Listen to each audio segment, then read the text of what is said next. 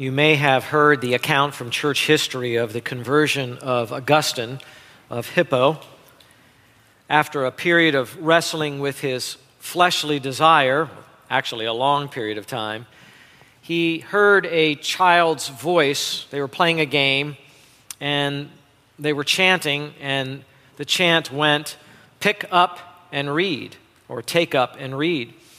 And so he had a copy of the scriptures near him, and he picked up and he had the scriptures fall open to Romans 13, and he read there, "Put on the Lord Jesus Christ and make no provision for the flesh in regard to its lusts." And he knew God was speaking to him directly. Immediately he surrendered his life, thereby confirming his mother's many prayers for him, surrendering his life to Jesus Christ, and he was converted to Christianity. And the Western church was never the same again because he ended up being one of its great theologians. There are millions of true conversion stories throughout church history, including amazing people that are converted to Christianity today, who were former atheists or who were Buddhists or were Muslims, and now they've come to faith in Jesus Christ. They've been converted, and they have their testimony. They have their story. You have a testimony, I hope. I have a testimony as well. We better have one because Jesus said, unless you are converted and become like children, you will not enter the kingdom of heaven. Matthew chapter 18 and verse 3. Now, our stories are not the same. They're all different. But even though they're different in drama, we still hold in common the fact that we were converted to follow Jesus Christ. That's something we all share. We all have different backgrounds, but they're backgrounds that we decided to leave behind. We looked at the former life. We looked at whatever we worshiped before, whatever we pursued before, whatever got us excited before, and we said, that's not worthy for life. That's not something I want to continue to pursue. And we left that behind, and we were converted to follow Jesus Christ. We came to drink of the same fountain of life. Some of you probably were converted out of agnosticism or materialism or atheism, some out of Buddhism or Hinduism, maybe even Islam or Judaism, or some false form of Christianity. And there are a number of false forms of Christianity, even cults that are out there. Or some of you may have been converted, kind of like I was, that just basically living for self, living for the world, living for one's own fleshly enticements. And you were brought to a like precious faith in Christ. Praise God, right? You went through that conversion. Having been converted, it is incumbent upon us to understand our conversion, to understand what happened to us, because that forms the basis for the testimony that we bear when we go out and talk to others about how Christ changed our lives. Well, in God's providence, today we begin an inquiry into religious conversion, and of course, particularly Christian conversion. In our study of the book of Acts, we've arrived at a great text for this analysis. I believe it's going to benefit us to not zip through it, but go through it in a thorough sense. It's because it's such a vital topic. Studying our conversion helps us to examine our own conversion. Are we truly saved? And by studying conversion, our own conversion, we might gain greater assurance, and that brings us greater peace. Studying conversion helps us to discern the difference between true conversions and false conversions. Some people think they're converted when they're not. Some people are not sure they're converted, and they actually are. And knowing the distinction between a true and a false conversion, I think, is pretty important. It also helps us to refute secular ideas of religious conversion. Whenever the secular academic world studies religious conversion, they bring certain assumptions to the task, and we want to dispel those assumptions, and we want to look at what's actually happening because we think we understand it better than they do. It also helps us to understand the human component of conversion. What are we responsible for? And then the divine component of conversion, what does God do? Putting those two things together because the scriptures speak of both. With these outcomes in mind, we turn today to Acts chapter 9, getting back into our study of Acts, and we're going to read verses 1 through 9. You'll get so much more out of any of the messages here at Hope Bible Church if you follow along as we read and as we preach. Acts chapter 9, verses 1 through 9. Now Saul, still breathing threats and murder against the disciples of the Lord, went to the high priest and asked for letters from him to the synagogues at Damascus, so that if he found any belonging to the way, both men and women, he might bring them bound to Jerusalem. As he was traveling, it happened that he was approaching Damascus, and suddenly a light from heaven flashed around him, and he fell to the ground and heard a voice saying to him, "Saul, Saul, why are you persecuting me?" And he said, "Who are you, Lord?" And he said, "I am Jesus whom you are persecuting. But get up and enter the city, and it will be told you what you must do." The men who traveled with him stood speechless, hearing the voice but seeing no one. Saul got up from the ground, and though his eyes were open, he could see nothing. And leading him by the hand, they brought him into Damascus. And he was 3 days without sight, and neither ate nor drank. Well, brothers and sisters, this is the quintessential conversion story in the Bible. I mean, if you want to study a conversion story, this is it. Along with the prodigal son, which we read for our scripture reading, who returned to those wide open arms of the father who said, "Kill the fattened calf and let's celebrate, my son is now alive." And along, I would say, with the Philippian jailer who was about to take that sword and ram it through him because he thought his prisoners had escaped and he was going to commit suicide and realized they hadn't escaped, and so he cried out, "Sirs, what must I do to be saved?" You don't get any more dramatic of a conversion story than this. I mean, Jesus himself appears in blazing glory, and to use the King James wording, he says, "Saul, Saul, why persecutest thou me?" I mean, this is really dramatic. Here, Saul, and you know his Roman name, which was Paul, experienced the very last of all of the Christophanies in the New Testament times. That is, the physical appearances of Jesus Christ to chosen eyewitnesses to bear the testimony of his resurrection from the dead to the people of Israel and to the Gentiles. And he did this in broad daylight by beholding a brilliant light, brighter than the sun, as it is described when the story is retold in Acts chapter 26 and verse 13. This sudden and unexpected Christophany impacted Paul both spiritually and physically. He would never be the same. It forever changed his life. This one boom, this one flash, this one moment in his life. Heightening the drama even more is the drastic change that occurred to Paul himself. Acts 9 opens with Paul violently persecuting the church of Jesus. Acts 9 closes with Paul being persecuted for the same name, Jesus. A total turnaround. In his own writing, Paul records the wonder that people expressed at his conversion. Everyone was talking about his conversion because it was so dramatic. Galatians 1:23. He who once persecuted us is now preaching the faith which he once tried to destroy. I mean, you can't get a greater reversal than that. The turnaround in his life was a 180-degree turn. Saul went from heartily approving of Stephen's death by stoning somewhere around AD 32 and 33 to 33 years later awaiting his head to be chopped off in Rome for the exact same reason that Stephen died. Talk about a turnaround in his life. That is a conversion. David Peterson in the Pillar New Testament commentary writes this of Paul. On the road to Damascus, the arch persecutor met the glorified Lord Jesus and was transformed. So important is this event that Luke gives 3 versions of it in chapter 22 and chapter 26 as well. the turning of a Pharisaic persecutor into a Christian apologist and missionary is a paradox so profound that it requires multiple retellings. This event brings him to Christ and makes him, quote, a chosen instrument, destined to carry Christ's name, quote, before the Gentiles and their kings and before the people of Israel, end quote. Dr.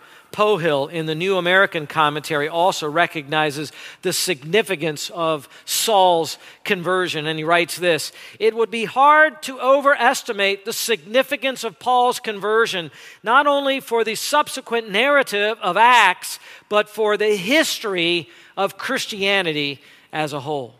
That's right. It's hard to overestimate this.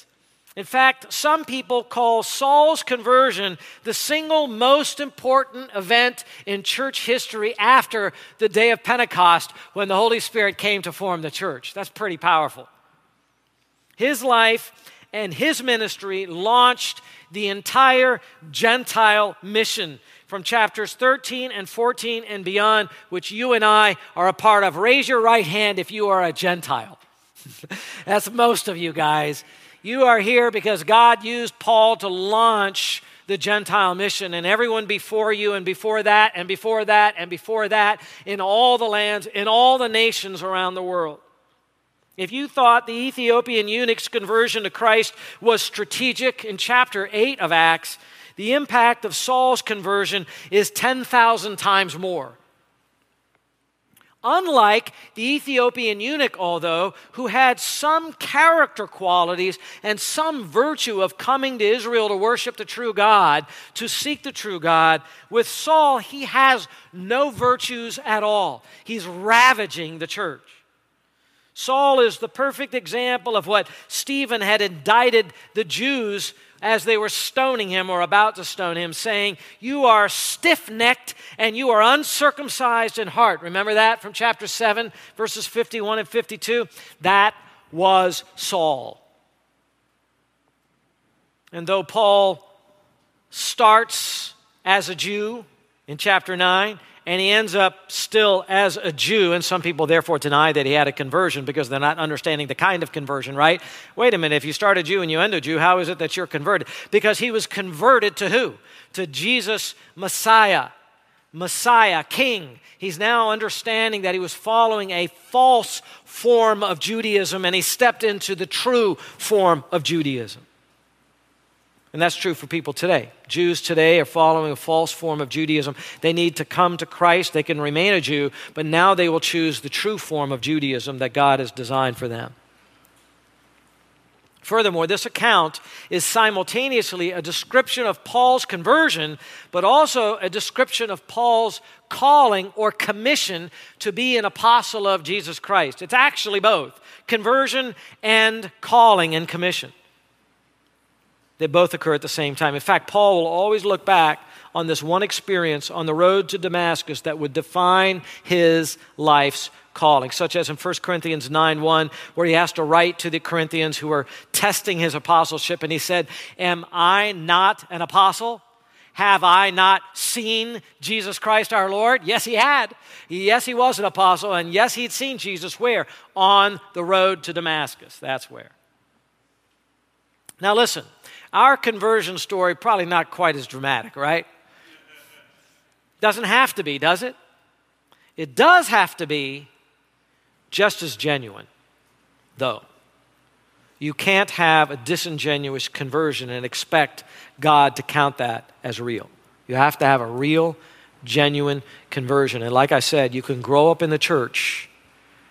You can be in the church week after week. You can serve in the church and not be truly converted. So evaluate yourself. Now, the skeptical and more liberally minded atheists and psychologists and sociologists who feign a study in a scientific manner have an erroneous view of religious conversions. They have a way of categorizing religious conversions as a purely natural thing. They start with that assumption. They start with, well, there's not a God, and there's not a spirit world. So whatever's going on when someone transfers from one religion to another is a purely what? It's a psychological or sociological phenomenon, right? And so they end up with the conclusion that they start with, right? So that's hardly scientific. That's hardly probing to understand what actually is happening to this person. They have a purely materialistic approach to understanding human beings. So they arrive at the conclusion with which they had to arrive at because they started with their conclusion. That's not science. That's not objective. That's not an appropriate way of understanding religious conversions. These self-styled social scientists portray themselves as objective, but don't buy it. Their starting point is not science. Their starting point is a philosophical commitment to materialism, the denial of the spiritual component in human existence. When you test their theories, you can see that they only explain part of the conversion experience anyway. They can never explain all of it. For you can always find people that meet their criteria who don't convert, or those who don't meet their criteria who do convert. And what do they do with that? In other words, if you critique the critics, you find their theories wanting.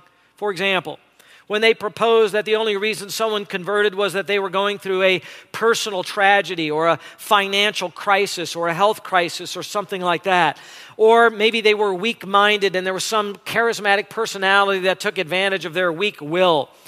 Some authority figure in church. The church took advantage of the weak. You hear that all the time, that religion takes advantage of the weak, and that is why people get converted to religion. That does not explain why other people with the same set of factors do not convert. It does not explain why those without those factors do convert. It does not explain why religion is so persistent in the human experience in the first place. Why is there faith all over the world and in every civilization and in every time period? Why won't it go away? They don't have an answer for that. Nor does it answer why people are looking for heavenly rewards in the first place. Why would they even be looking for that? Why is there that sense inside of a human being that there must be more than this? Why is it that 90% of people around the world continue to believe in some form of a deity? They don't have answers for that. That can't be explained simply because we came from some previous ape-like creature. It just doesn't work.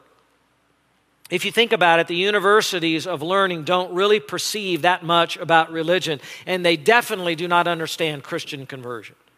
It takes a spiritual mind to understand a spiritual work of God, right? So here we have the mind of Christ being revealed about conversion, and we can trust this, the revelation of God. From God's mind to our mind, His story of what happens in conversion, told right here.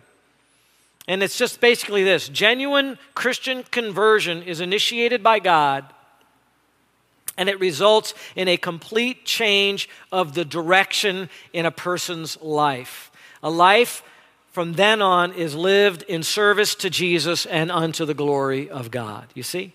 Now, if you want that put in a doctrinal, formulated kind of way, here's Dr. Wayne Grudem in his systematic theology saying, what is conversion? I'll quote, "Conversion is our willing response to the gospel call in which we sincerely repent of sins and place our trust in Christ for salvation." The word conversion itself means turning. Here it represents a spiritual turn, a turning from sin to Christ. The turning from sin is called repentance, and the turning to Christ is called faith. That's why repentance and faith are always happening exactly the same time. You turn away from a previous false god or a life of sin, and you turn toward, place your faith in Christ. That you take repentance and faith that work together, the two sides of the same coin, and you have biblical conversion. If you want a longer explanation, here's one from Ligonier Ministry, a fantastic article online called "What is True Conversion?" And I have a longer quote for you here. "Conversion is a dramatic turning away from one path in order to pursue an entirely new one. Conversion also involves the idea of changing direction. A true spiritual conversion radically alters the direction of one's life. It is not a partial change wherein one is able to straddle the fence between two worlds. It is not a superficial turning, a mere rearranging of the outward facade of a person's life. Conversion is not a gradual change that occurs over a period of time like sanctification. Instead, a genuine conversion occurs much deeper within the soul of a person. It is a decisive break with old patterns of sin and the world and the embracing of new life in Christ by faith. Isn't that a beautiful description? Some people want just a slight little adjustment and they call it conversion. No good. The article goes on with some more thoughts. I want to read it to you. This spiritual conversion is so profound that it involves many changes in a person. It involves a change of mind, which is an intellectual change, and a change of view, a new recognition of God, self, sin, and Christ. It involves a change of affections, which is an emotional change, a change of feeling, a sorrow for sin committed against a holy and a just God. It involves a change of the will, which is a volitional change, an intentional turning away from sin and a turning to God through Christ to seek forgiveness.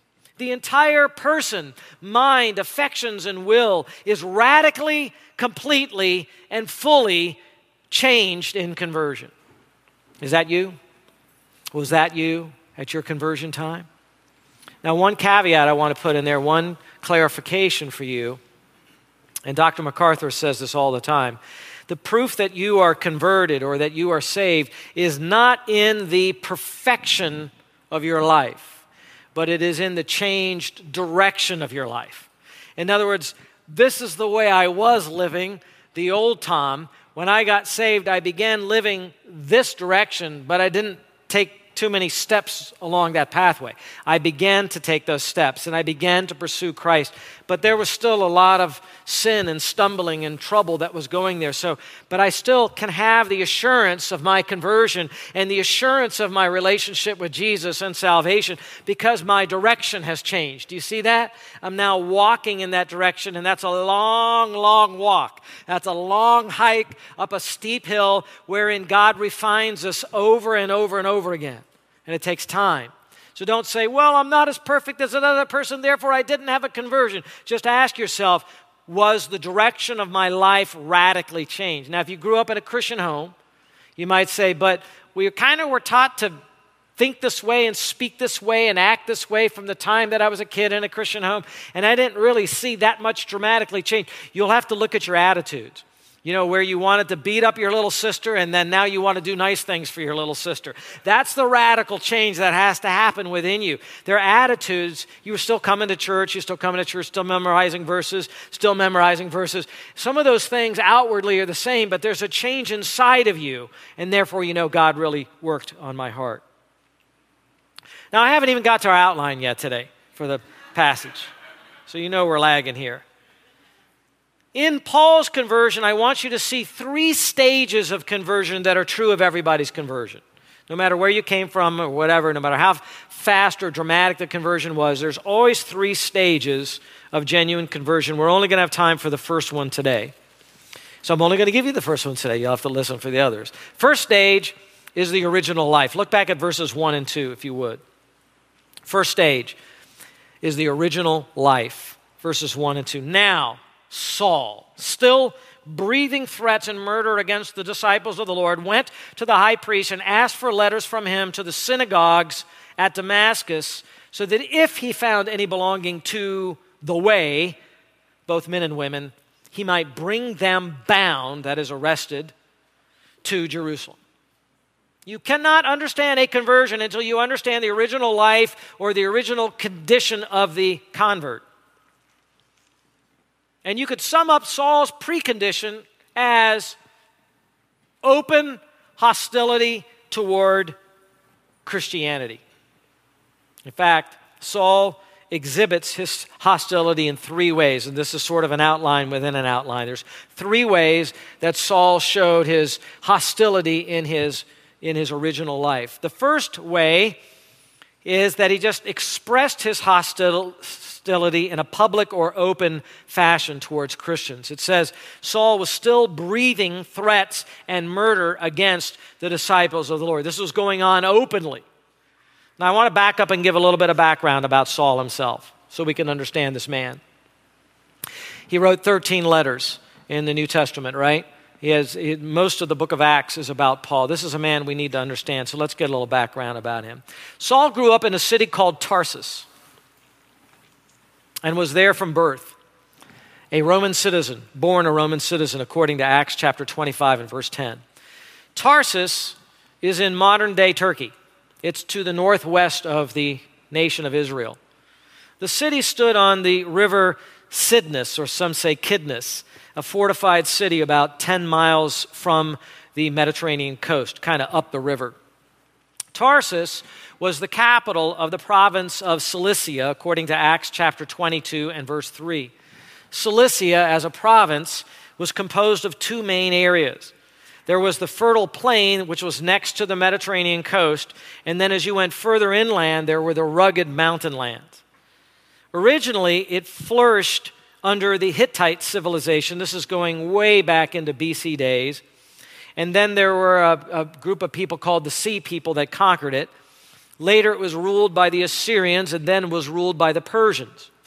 But in 333 BC, Alexander the Great won his decisive battle over the Persians in a place called Issus. After Alexander died, he didn't live that long. It was then ruled by how his empire was broken up. It was ruled by the Seleucids. It eventually came under the control of the Romans, as the whole world in New Testament time is basically under the control of the Romans. As a city near the coast, it was known for trade. It enjoyed extensive trade in a number of merchant areas. They were well supplied because of the access from the river to the Mediterranean Sea and wherever the ships would go. And they also were well supplied with lumber in the mountains behind them, and so they traded lumber. The Ancient History Encyclopedia Online notes this about Tarsus. The port at Tarsus, which had always been among the most lucrative, became even busier under Roman administration, and the city grew in wealth and opulence. It was not only a trade center, but the Roman administrative center for the region, and no expense was spared in creating temples, parks, and public baths. In other words, this was a significant city. As a merchant city, it also had citizens that spoke with a variety of languages from around the world, and it was an education center as well. The city was also strategic in that it formed the gateway to go deeper into the inland provinces. If you wanted to get to any of those cities and those provinces, you came through Tarsus. In Acts chapter 21 and verse 39, Paul, when he's making one of his defenses, describes his hometown of Tarsus as, quote, no insignificant city. In other words, it was well known. What a fitting place for the apostle to the Gentiles to be born and to be raised.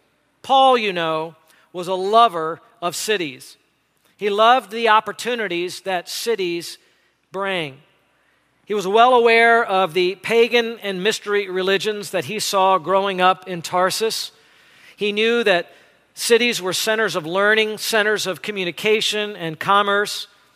Indeed, Paul would use cities as a strategy to launch Christianity throughout the Gentile world.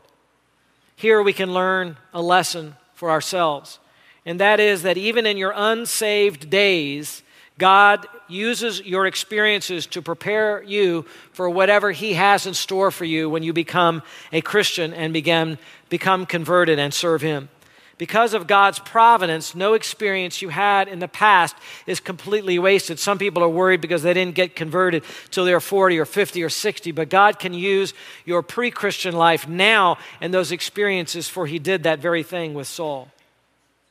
Here in Acts chapter 8 and in Acts chapter 9, Saul is described as a young man. That means he was in his 20s or somewhere around the age of 30. And that means that he was likely just a little bit younger than Jesus himself. Think of that, by the way. When Jesus was growing up in Nazareth, Saul was growing up in Cilicia.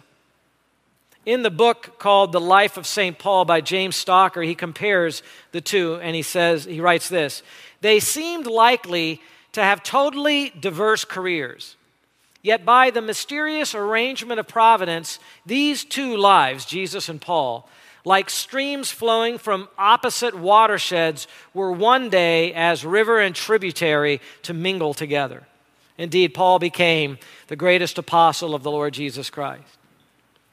At some time, Saul's father made a decision, and that was for him to send Saul to Jerusalem to be trained under a very famous rabbi named, and we've already heard his name in Acts, Gamaliel.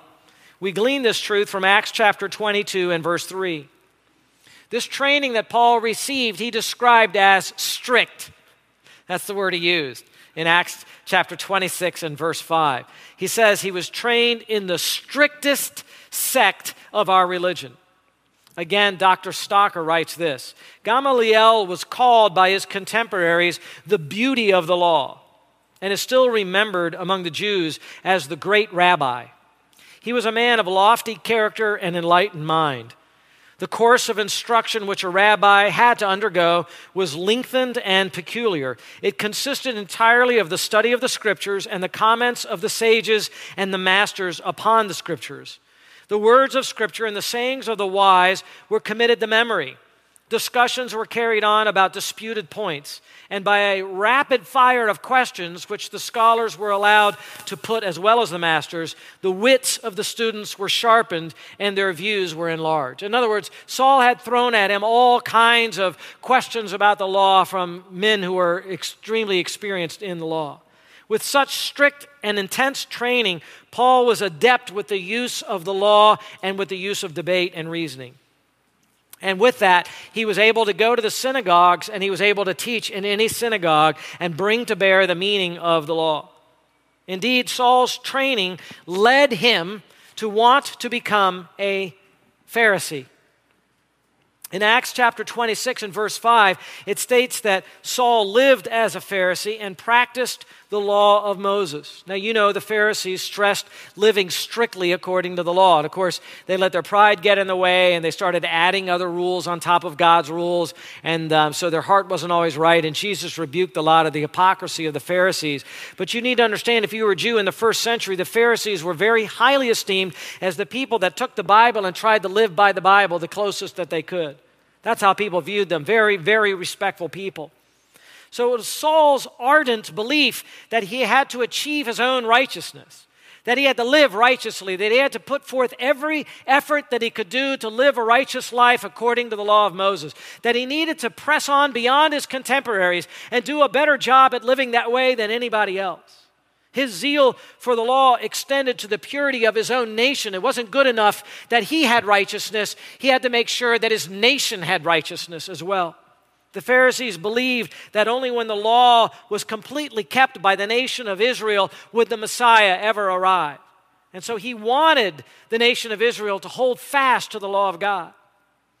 Clearly, this was a deeply religious man before he met Christ. He was from a deeply religious family which sent him to study under Gamaliel. His father had been part of what was called the Jewish diaspora, Jews that lived away from Israel and were scattered among the Gentiles and had to carve out a living for themselves and keep the purity of their religion and not be contaminated by the Jewish pagan religions. And this family had done that. They had lived in Tarsus and they had remained separate and they had not blended with the culture and they had lived for the law of Moses. And so religious was this family that his father decided that Saul should not be a merchant. I mean, the opportunities for being a merchant in Tarsus were great. He could have lived with a lucrative career there. But rather, he saw something keen in the mind of his son and he decided he was going to send him to the Holy Land and to study under that great rabbi named Gamaliel. Of course, before he sent him off to study the law, he wanted his son to learn a trade, as most boys would do. And so in Tarsus, it was known for fine goat hair, and that was used to make a number of things, including quality tents. And so Saul learned to make tents for a living, and that also would be something that God would use in his missionary travels. After being trained, Saul ended up being more than an average Pharisee. He went beyond the normal. He was described as being zealous for the ancestral traditions of his people, Acts chapter 22 and verse 3, and Acts chapter 26 and verse 5. In Galatians chapter 1 and verse 14, he describes his own progress that he was making at this time. He says, I was advancing in Judaism beyond many of my contemporaries among my countrymen, being more extremely zealous for my ancestral traditions. I mean, this guy was all in. In Philippians 3:5, he was itemizing his old religious credentials. He said, I was circumcised the 8th day. I was of the nation of the Israel, of the tribe of Benjamin, a Hebrew of Hebrews. As to the law, a Pharisee. As to zeal, a persecutor of the church. As to the righteousness which is found in the law, blameless. Wow. Of course, you know, he went on to say, all of that I count as dog do. The word's actually worse than that, but I can't say it. Compared with knowing Christ. So just keep that in mind. But this is the old Saul. This is the unconverted Saul. Before we can appreciate how radical the conversion of Saul was, we have to really understand the intensity of his contrary belief before conversion. There are people today, we say they'll never get converted to Christianity. That's what someone said about me just a few weeks before I got saved. Man, you never know. Saul was set apart on the 8th day for God. He was no proselyte that entered into the Jewish religion. No, he was born a Jew, and not just a Jew of the tribe of Benjamin, one of the more honored tribes. In fact, he probably got his name from the first king of Israel, whose name was what? Saul, right? And he was no Hellenistic Jew either that took on some of the Greek culture and spoke the Greek language. No, he was a Hebrew of Hebrews. No compromises with his family.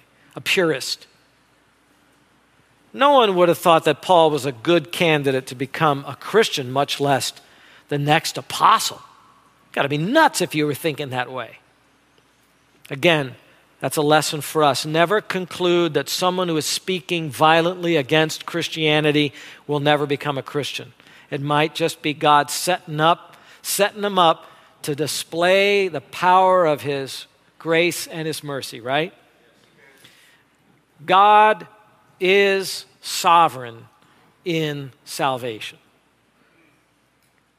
Thus we see Saul, the dedicated Pharisee, emerge in the book of Acts with the stoning of Stephen, the loyal disciple of Jesus.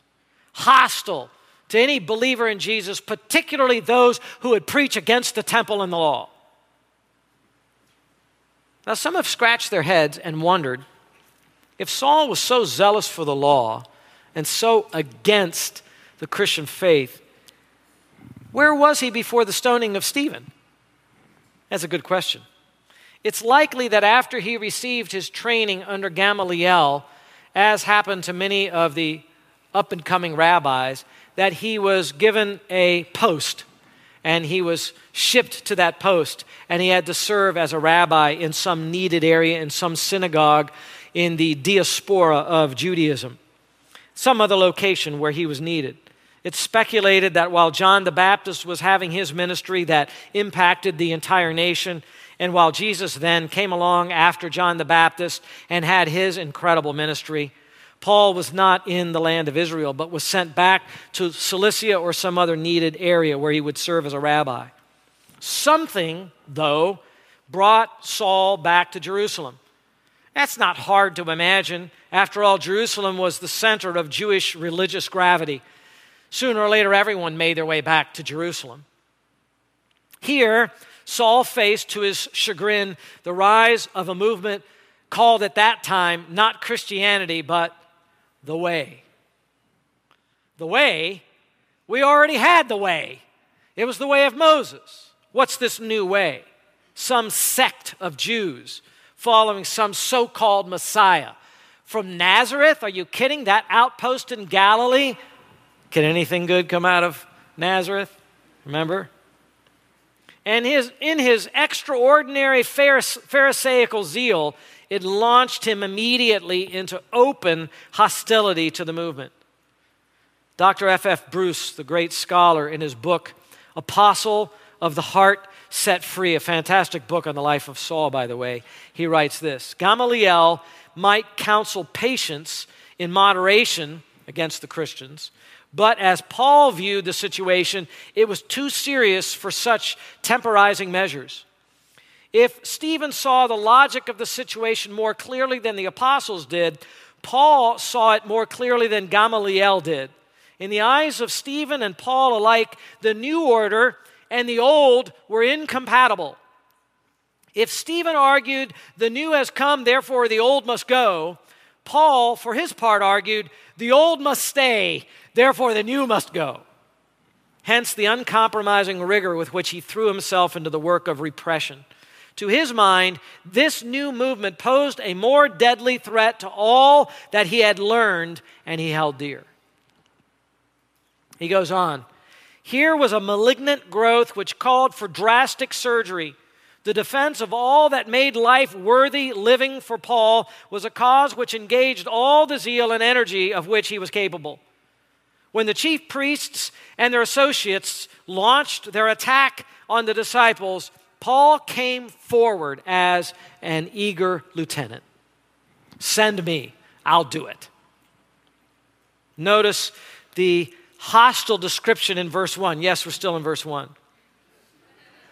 Saul was still breathing threats and murder against the disciples of the Lord. Breathing is the verb empneo, and it's really the only time that this verb is used in the New Testament. And it just indicates a highly hostile posture toward the church of Jesus. You could just see him just hovering over and breathing threats. Murder, by the way, shows that the imprisonment was meant to result in the death of the heretics as Saul saw them. He may not have been the executioner himself, but he certainly was the arresting officer, and he was still the church's public enemy number one. Saul had become a violent man. Second, Saul expressed his hostility by engaging in official persecution. Not just open hostility, but official persecution. Notice, he went to the high priest, the end of verse 1 and verse 2, and asked for letters from him to the synagogues at Damascus. Now, the high priest was probably still Caiaphas at this time, a terribly evil and unjust man. There is some debate as to what jurisdiction the high priest would have in Jerusalem over all of the synagogues outside of Israel, as Damascus was. However, we certainly know the high priest would have a lot of clout and influence over them. No one can doubt that. Saul requested official papers from Caiaphas. These papers would have requested or demanded cooperation from the synagogue officials. Work with us, help us find them. We want to arrest them and bring them back to Jerusalem. So he's basically asking for the right of extradition. By the way, in the time period previous to the New Testament, the Maccabean time, there is a precedent for this very action in 1 Maccabees chapter 15 and verses 16 to 21. There it records a request for a certain men to be handed over to the delegation that was representing the high priest so that they would be arrested. So this kind of thing has happened before, and there's precedent in Judaism for it. To arrest these believers, he had to travel all the way to Damascus. Damascus was one of the self-governing cities of what was called the Decapolis in the Roman province of Syria. Decapolis means the 10 cities. It was about 135 miles from Jerusalem, and it was on the verge of the Syrian desert. It was also about 60 miles northeast of the Sea of Galilee, but it was situated in a very rich agricultural area, and it was engaged in a lot of trade and commerce as well, just like Tarsus was. In fact, Damascus was the largest commercial center on the road between Mesopotamia and the land of Egypt. Clinton Arnold, in the Zondervan Illustrated Bible Background Commentary, writes, all Jews traveling from Babylon to Jerusalem would have passed through Damascus. It was a large city, and there is evidence from archaeology that there were indeed Jewish synagogues, not one but many, as it says here, plural. Additionally, we know from history that a large number of Jews were massacred in Damascus in the year 66 AD by the Romans. So there were a lot of Jews in Damascus. Today, by the way, the ancient city is buried under the modern city, and the modern city is still there, and it's a very large city of some over 1.5 million people. Damascus was one of the places that believers in Jesus had fled from Jerusalem when the persecution broke out in that city. So Saul's intent simply was to pursue them there. And if he had any intel that there were some there, his intel was correct. Yes, there were Jewish members of the way in Damascus. So now he engaged in official persecution. See, sometimes persecution comes from people that just make fun of you. They just ridicule you. They just make life at your job or employment a little bit difficult. But official persecution is different. It is when the state comes up with a law and then systematically begins to persecute Christians. And that's what we're concerned with here as the church in the United States of America, that's something that is looming on the edge from those that call themselves progressives, although what they're attempting to do is not progressive at all. And they're trying to continue to push the United States government into laws and ways of looking at things that will make churches that stand for biblical morality against the law. And make no mistake about it, it is coming from the progressive side. And that's what we're concerned with, that we're going to get official persecution. Well, that's what was happening here, official persecution, where they had the right and the might of the state to oppress the church of Jesus Christ. Well, third, Saul's hostility boiled over into an ardent pursuit of believers as well. Notice the last part of verse 2. So that if he found any belonging to the way, notice no mercy for women, both men and women, he might bring them bound to Jerusalem. Bind them, tear them from their homes, and bring them to Jerusalem. That's what he wanted to do.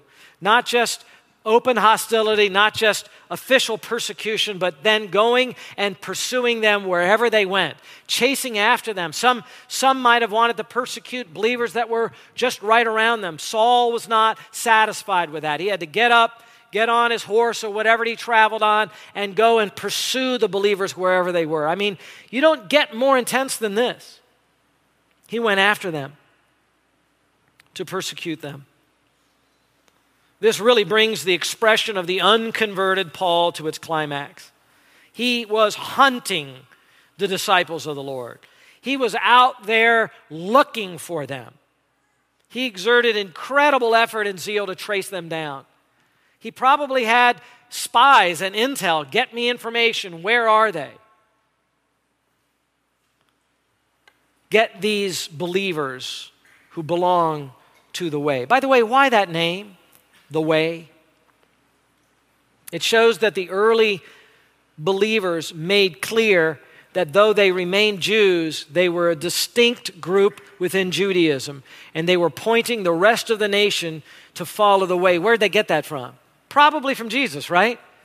On the night that he was betrayed, and Philip said, Lord, we don't know where you're going. How do we know the way? And he said to them, what? I am the way. No one gets to the Father except through me. Later in Acts chapter 18 and 26, this name stuck. Priscilla and Aquila had to explain to Apollos, quote, the way of God more accurately. In Hebrews chapter 10 and verse 19, Christianity is called a new and living way. And so Paul pursued them. He pursued them to bring them bound to Jerusalem. There was, as I said, no mercy to the women. Bind them, bring them. Ladies, you will be persecuted just like men if persecution breaks out.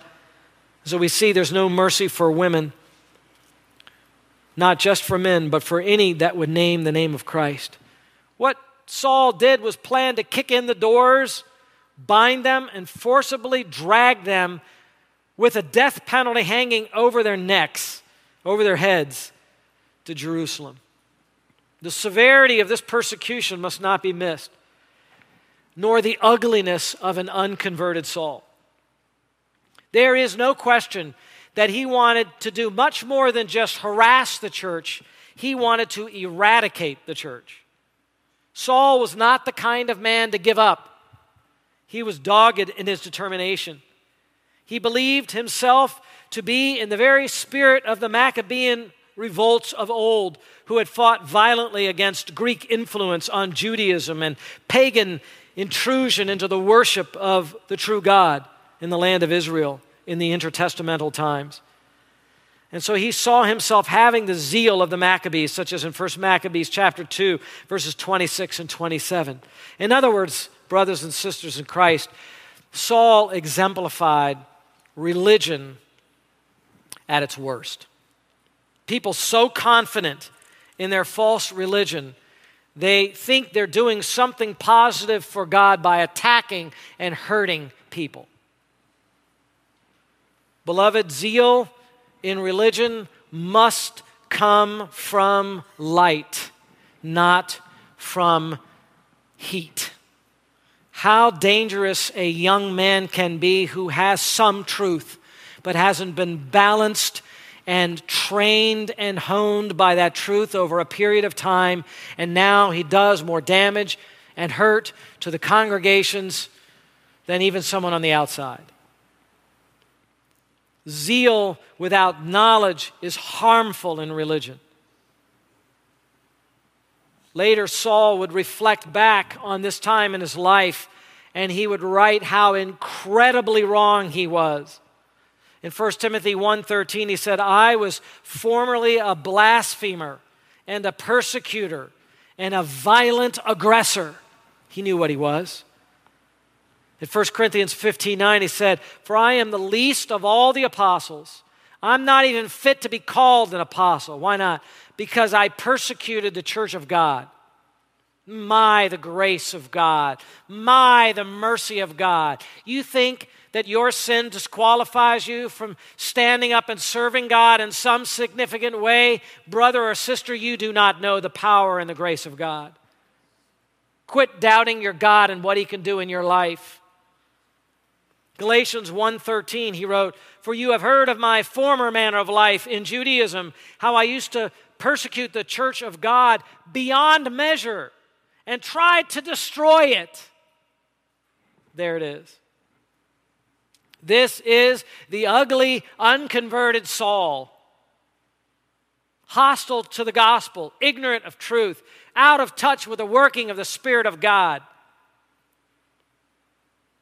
yet supremely religious and dedicated.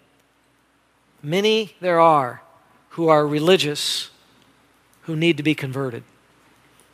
Sometimes there's more evangelism that needs to be done in the churches than anywhere else. Maybe that evangelism needs to start with you. Maybe you're not converted. Maybe you're just going through the motions. Maybe you're just relying on some feeling you had when you were younger, but there is no life change in you. If there's no life change in you, don't kid yourself. You're not a Christian. You're not one of Jesus's.